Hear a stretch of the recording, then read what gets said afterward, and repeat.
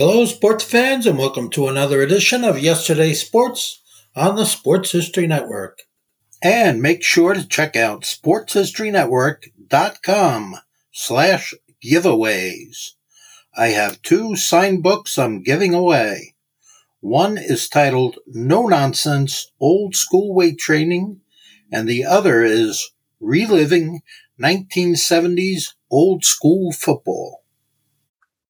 Welcome to Football is Family, a podcast dedicated to the fan and fan experience. My name is Jeremy McFarland, and I want to look at the positive behind what makes football so enjoyable to watch and follow. I want to know why you are a fan of your team, of a player, or an era of football. Whether the pros, college, or high school, I want to hear and share your stories and your love for the game. If you want to be part of this podcast, please message me on Twitter at Jeremy_McFarland or on Facebook at the Football is Family Facebook page. This podcast is part of the Sports History Network, your headquarters for the yesteryear of your favorite sport. You can learn more at sportshistorynetwork.com. We'd like to welcome everybody back to Football is Family podcast, and I have a special guest, and I'm really pleased for this. If you would like to introduce yourself, my friend. Well, my name is Ken Riley II. Ken Riley Sr. was my father, who played cornerback for the Cincinnati Bengals from 1969 to 83. At the moment of his retirement, he was fourth all time. And now it's currently fifth all time on the interception list. Now, I'm going to tell you how deep of a research I did, Mr. Ken. I went on my Madden game, and I wanted to see what it was like. And if you have any of the Maddens for the last 5 years or so, they have the all-time list of passers and runners. You know, Peyton Manning's up there, Emmitt Smith is up there, Walter Payton is up there. And I said, I want to see if Ken Riley is up. He is number 5. And it's amazing because I want to list the people who are behind him. Okay. Mm-hmm. At 65 interceptions, he is above Charles Woodson, who is just one of the best cornerbacks. They actually tied. They tied. He had 65. That's right. Yeah. Okay. Ronnie Lott, who, if you don't know who Ronnie Lott is, he is probably one of the scariest men to ever play safety ever. Right. Ed Reed, and many of you probably will know who Ed Reed is. These are men that your father either tied or beat, and the problem is he is not in the Hall of Fame. Yeah. Now, when I was looking at this, I pride myself for knowing a little bit about every team, but I fall short in Cincinnati. My memories of Cincinnati was probably 86, 87, 88. Okay. With Ickey Woods, James Brooks, and Boomer Esiason. Can you give us a little bit of history for your memories of Cincinnati? Well, as long as I can remember, I remember Cincinnati. You know, started with Ken Anderson. I can remember Ken Anderson playing, but the guy that my father always talked about, saying that if he wouldn't have gotten injured, he would have definitely won a couple of Super Bowls for the Bengals, and that was Greg Cook. Yes, he said that he was a great player, and unfortunately he got hurt before his career was able to really take off. But as far as the Bengals, that was my era with Ken Anderson, who also deserves to be in the Hall of Fame. Isaac Curtis, yes, Reggie Williams, Ross Browner, Jim LeClaire. Like I said, I can pretty much go on and name a lot of the players just because, you know, I just idolized them growing up. Now, I heard your interview, and this is how we got in contact on the Football History Dude with Arnie. Right. And he said that you lived at this time in Tampa Bay. Am I correct? It's outside of Tampa, about 40 miles outside of Tampa, because both my mother and father, they're from that area of Central Florida. So we would remain at home, and he would just, during the season, he would be in Cincinnati. And, after the season, that was our home. So, did you get to spend any time around the facilities up at Cincinnati? I did. So for Thanksgiving, I still have some of the balls where the signatures of a lot of the guys. So like Thanksgiving, we were out for a week. We would always go up to Cincinnati, and so I would get to go to the facility when they have practice, and just hang out for that time. So it was definitely some good memories. Now, I ask my guest about Thanksgiving memories, and this would be yours, that you get to see your dad doing what he did great. And who else did you get? If you could tell us one person that you were glad to meet during that time, I mean, that you could say that this was a person I was happy to meet, who was that? I don't know if I can point out one, because it was kind of, I guess, normal for me at that point, because like I said, he played for 15 years. So I basically just grew up around and seeing a lot of the players. But some of the players that he were closer to, like I said, was Reggie Williams. That was his roommate, was a linebacker, when they out on the road. And I actually got the chance to work for him at the Wild World of Sports, where they're playing the basketball is going now. So he was the president. So Isaac Curtis, Lewis Breeden, who was the other corner, and as well as Lamar Parrish. So a lot of the secondary guys, a lot of the defensive guys, they kind of come to mind a lot just growing up, just because, like I said, he played defense. Now, your dad had probably the coolest nickname ever. Yeah. Can you tell everybody what that was? The Rattler. Now, why is that? Well, I guess it's kind of twofold, because that's actually where I went to school as well. We went to Florida A&M University, and the mascot was the Rattlers. And so going up to Cincinnati, they called him the Rattler, and also because he kind of strike like a rattler. You mentioned earlier how he was known for undercutting the receiver when they're in the air. So that nickname kind of fit him. Now, if you haven't seen Ken Riley play football, which many of you probably haven't, you can go on YouTube and look. The one thing about the plays that I've seen your father do, again, he wasn't the fastest, although he was incredibly fast, but he was smart. And I'll tell you an interesting fact that I found out looking up Mr. Ken Riley about his info. But he would play the receiver like he knew what they were doing, and there's a reason for that, wasn't there? He was definitely a student of the game. My father was actually a quarterback coming out of college, so he was definitely familiar. I think that probably played a lot in him being able to read offenses, because he played offense, and so it kind of translated once he became a defensive back. But he was definitely a student of the game. He actually kept a playbook of the wide receivers that he would play on a yearly basis. And so I think that also just translated to him being able to make the plays that he did. But you have to be smart and skilled in order to play. You said 15 years, because any of you who are on the wrong side of 40 like me know that you're not as fast as you used to be. You have to be smart when you play that. And but he also, and I thought this was incredibly awesome, he was a Rhodes Scholar hopeful. Yep. Now that is impressive, because I think that doesn't happen very often for people to be able to go and become a Rhodes Scholar. No, he was well-rounded, and that's one of the things he emphasized with myself as well as my sisters. And that's one of the things I really admired about him, is that, like I said, he was a definition of a student athlete. Not only was he a great football player, but he also was a great student. And I try to tell my kids the same thing, that, you need to put just as much effort, off the field as you do on the field. And it translates. Like I said, a lot of Well, I would say all of the great athletes. Not only that's what separated the great athletes from the very good, because most of the great athletes are students of the game, from the Deion Sanders to the Michael Jordan to the LeBron James.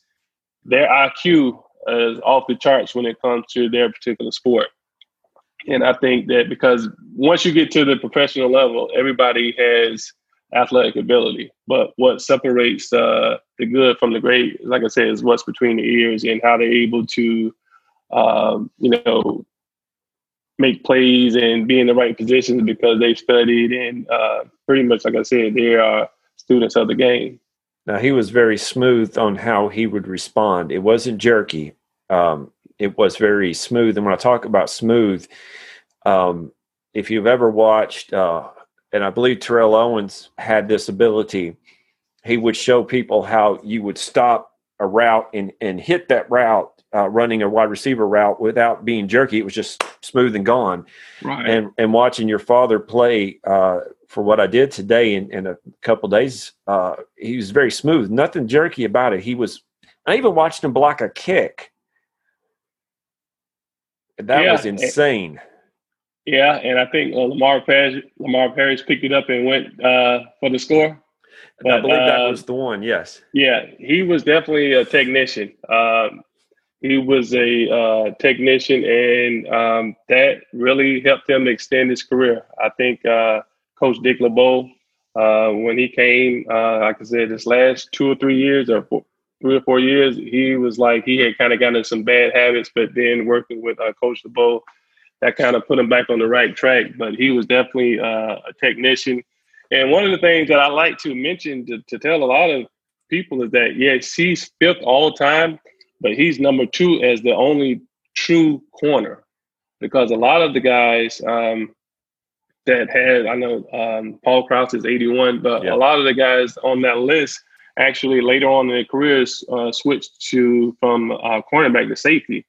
But he stayed on that corner the entire 15 years of his career, and he never, transitioned to that safety position. And he probably could have played. I mean, he was always in great shape, and he always talked about Muhammad Ali went out on top. So he was like, he always wanted to go out on his terms. And but I definitely think he could have played a couple more years, even possibly switching over to safety.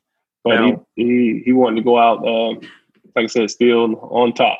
And he did. In fact, you brought up Coach LeBeau. Now, Coach Dick LeBeau was an amazing athlete in and of himself, in his own right.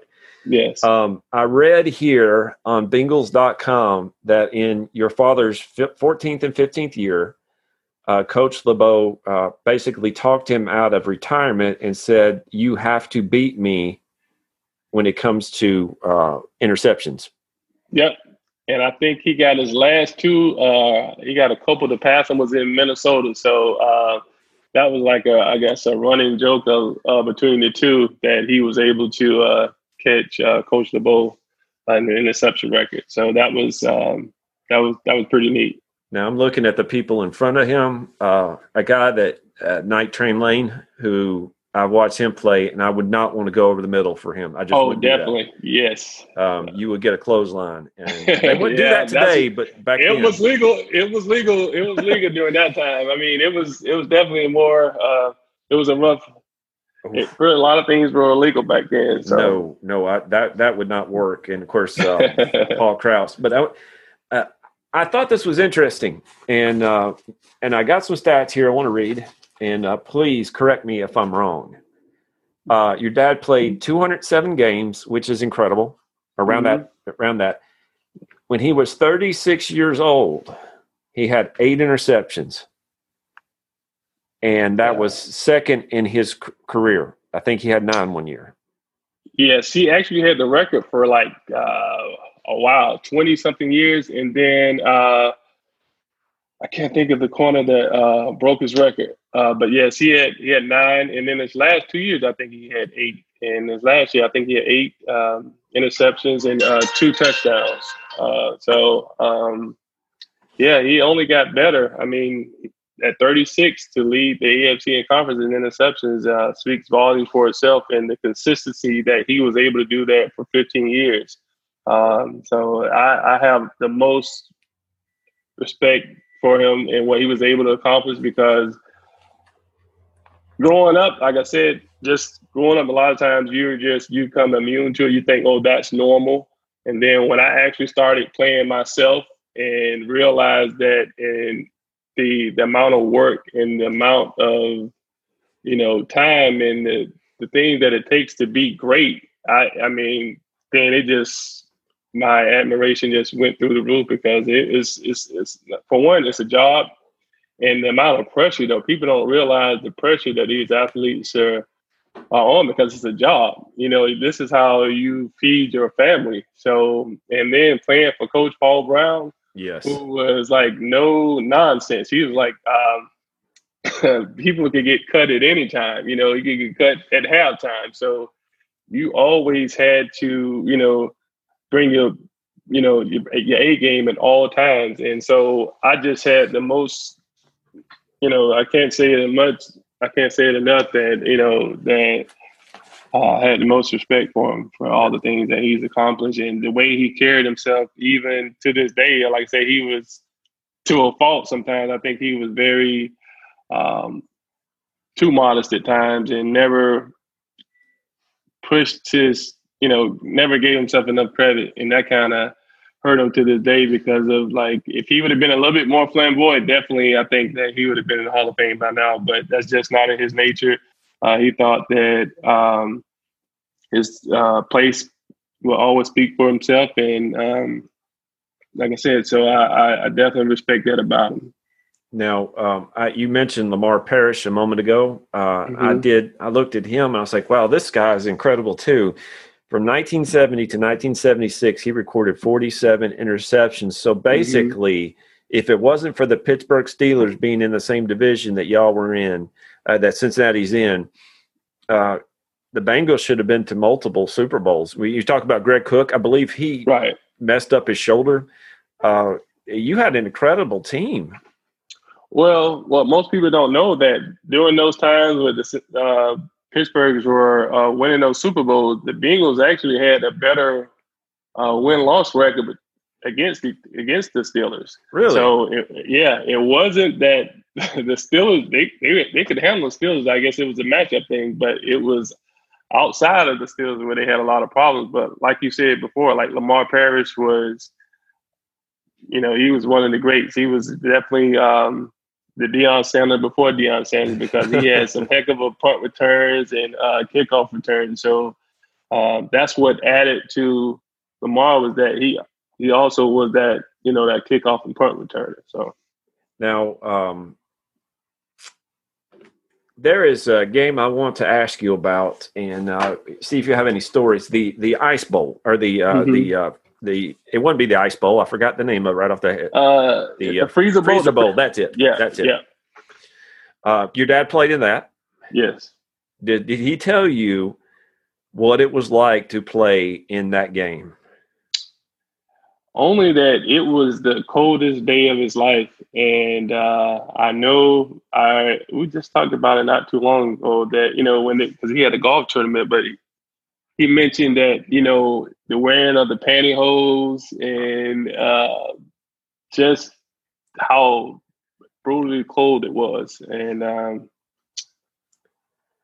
was basically it, though. Just a cold game. Now, nothing major. When I was growing up here in Tennessee, and I'm going to get to a connection between you and me that you may not know about. Okay. When I was growing up here in Tennessee, whenever it would snow, which happens every now and then, a half an inch and the whole state shuts down. It's just how it is up here in Tennessee. Right. I'd call my buddies and we'd go to a park where I went to church close by, and the ground would be frozen, and we'd tackle, and we'd come back with cuts, and that was fine at 16. At 41, right. If I did this, I would have to. You'd take me to the hospital. Okay, correct. That is like 20 degrees. What I want to say is that game was in the negative. Yes, and you're out there playing football, and even Ken Anderson, good gracious, could he even throw that ball with that type of weather? It was amazing. That was amazing. That's one of the things that he said, though. He was like, Ken was throwing through that cold weather like it was nothing. So That was an awesome game. Definitely. Did you get to go to the Super Bowl? I did. I was there. Remember it vividly because it was definitely cold in Detroit. And, yes, it was, wasn't it? Coming from Florida, a big shock, but very disappointing. I remember to this day, like, I can't believe Pete Johnson was able to get in from the half inch line, so it was that game changed a couple of franchises for a while, didn't it? It sure did. I mean, they took off from there. The 49ers, that was the first of many. So it was definitely it changed a lot of franchise history. Now I want to kind of give you that connection that I'm talking about, okay? Mm-hmm. That you and I are connected by a city. Okay. All right. You Google your dad's name, and I found his picture. His hair. I have no hair, and I'm just amazed by people. You see, hair. I don't have any. So. I mean, there you go. There you go. I'm there with you. So I'm wearing my Titans hat to cover up my balding head here, but and yes, I am biased, and I'm a fan. You're telling me these stories, and I'm just geeking out here. Okay. But anyway, I Googled your dad, and I found out he worked in a movie. He was in a movie. Now, am I right? He was in Coal Miner's Daughter. I have no idea about that. Okay. You sure? All right. Because when I Google it, I saw some. I Google it from time to time, and I saw something that said Coal Miner's Daughter, but I don't know what that's about. Okay. I really don't. Coal Miner's Daughter is the story of Loretta Lynn. Loretta Lynn lives about a half a mile behind where I live. Oh, wow. So I'm like, the Hurricane Mills, Tennessee connection, that if your dad was in this, according to Wikipedia, which is never wrong. I don't think that's true, though. I really don't. See? Yeah, because I Googled that, and I saw Ken Raleigh come up, but I'm like, why is that coming up? That one that got wrong there. Well, he wasn't in that movie. Well, okay, guys, that just deflated my. I was trying to make a connection. I know. Here. I'm sorry. That's all right. That's all right. No, but I thought we just had a connection here, and now I just can't trust the internet anymore. Hey, sometimes they get it wrong, but it happens. It happens. Yeah. But I do have a couple more questions for you, and I appreciate your time today. Oh, no, I thank you. Like I said, anytime I can speak about my father and help keep his name out there, and one day, like I said, eventually get him to the Hall of Fame, I appreciate giving me the opportunity to speak about him, and you actually doing your homework. I know you're a fairly young guy, and that's the thing. Most people probably never heard of my father or a lot of the Cincinnati Bengals, and it's unfortunate, but there were some great players, and there still are some great players, and it's just sometimes depending on the market and the media, and it's just one of those things. So I thank you for giving me the opportunity, and thank you for everything that you've said and you've been doing to support my father. On my Twitter account, which I think we're friends now, right? We're going to push your father, and I believe he would be with the senior committee by now, wouldn't he? Mm-hmm. Okay. Yeah. They have where you can vote for different players, but I don't think we can vote for the senior. No, you can't do it for the senior. But we can have some influence. We're going to get your dad in, and when you're standing there at Canton, because I know you're going to be the one doing it, and you're fighting back the tears, because it's going to be a beautiful moment, my friend. It will be a beautiful moment. Well, we put it on tape now. You have an open invitation. I work for Southwest, so I will get you to the ceremony. Now, look, I wasn't gunning for that, but I will take it. But I want you to realize that the Sports History Network, Arnie and me and everybody else on our group, if we can be there, that'd be fun. I will pack my bags and head to Canton. But if we can't, you have us in spirit, because number one, people said it's longevity. It's not longevity. People had said that Cal Ripken, with his consecutive games, he only got the hits and the home runs for longevity. The guy was a warrior. Right. And the very fact that your dad did what he did, it doesn't matter if it was 15 years or 20 years. In that time, they passed the ball 45% of the time, which means in 45% of the time, your dad got that many interceptions. That takes more skill than what people are giving him credit for. So that alone, you should be proud, and I know you are. I know you are. I really am. And like I said, thanks for the kind words. And also, they were playing 14 games at a time. Yes. A lot of those years too. So, and I hear the longevity. I hear playing on the opposite side of Lamar Parrish. And then my other argument is that, okay, what happened to all the guys that's playing on the other side of Deion Sanders? You know, you still have to be in, even if they threw at you every down, you still have to be in position to make the play. You still have to be good enough to be a starter in the NFL for 15 years from 69.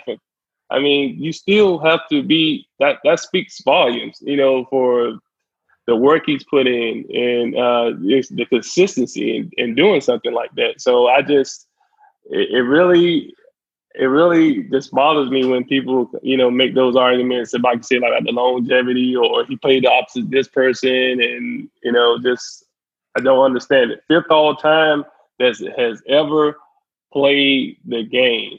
Number 2 true corner. He never switched to safety. And I mean, 65, that's a huge number. And from me playing, I know how hard it is to get an interception.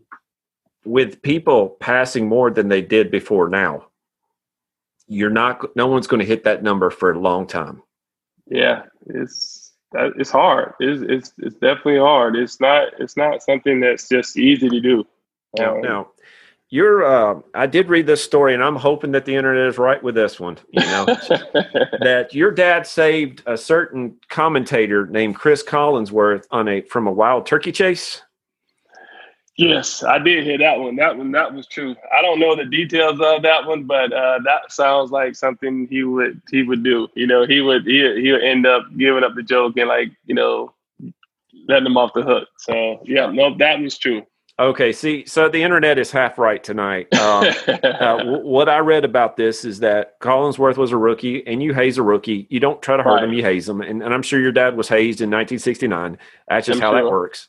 Yes.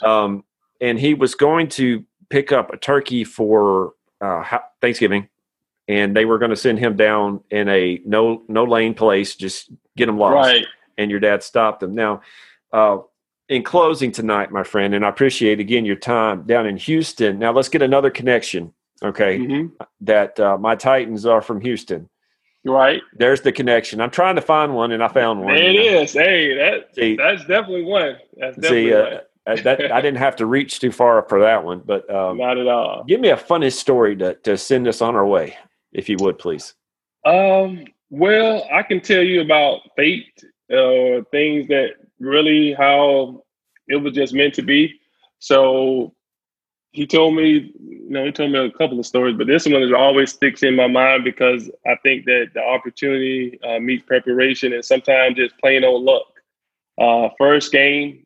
You have to remember that my father never played defense. He was a quarterback in college.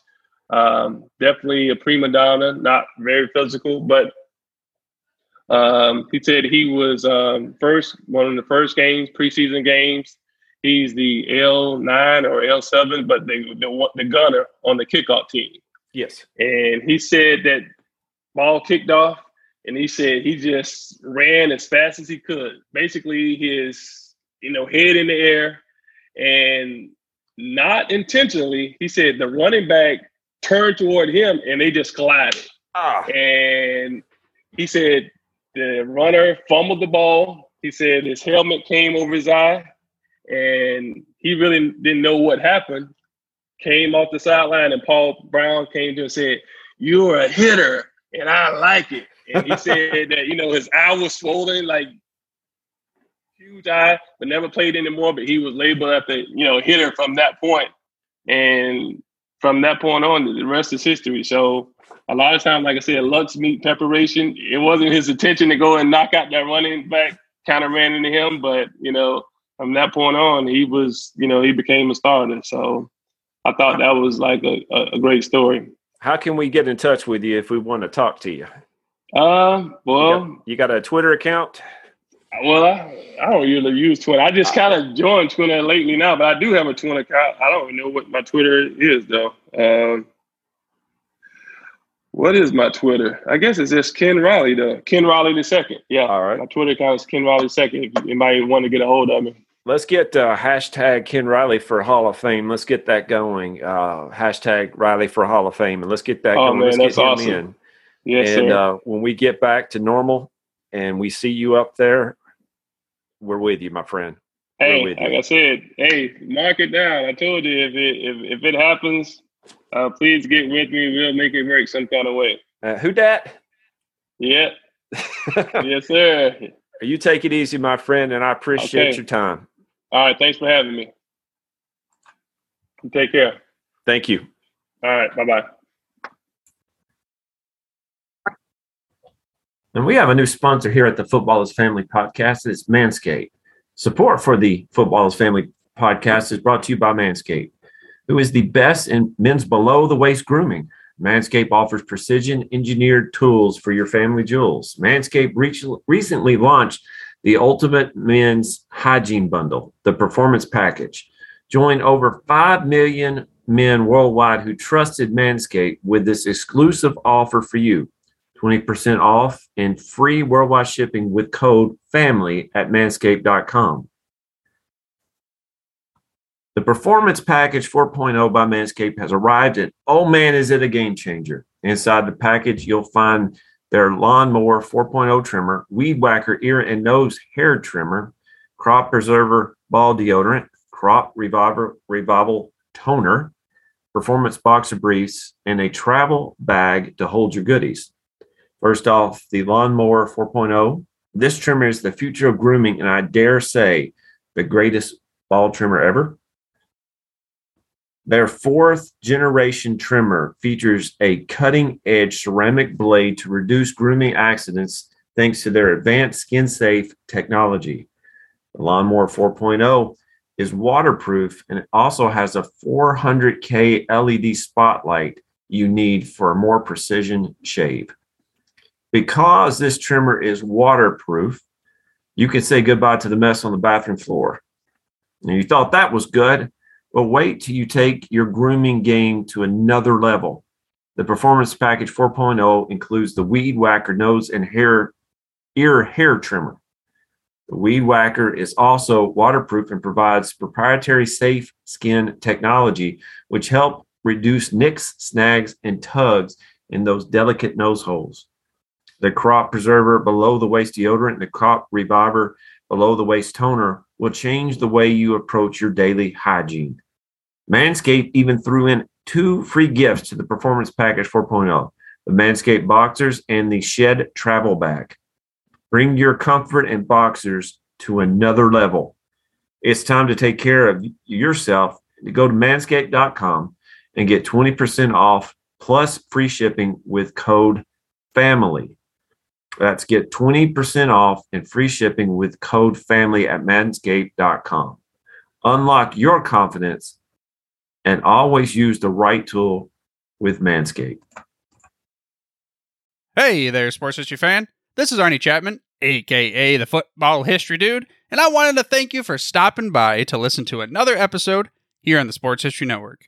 Our podcasters are passionate about uncovering and sharing sports stories from yesteryear. And if you didn't know it already, we have over 30 shows across the network covering all sorts of sports history topics.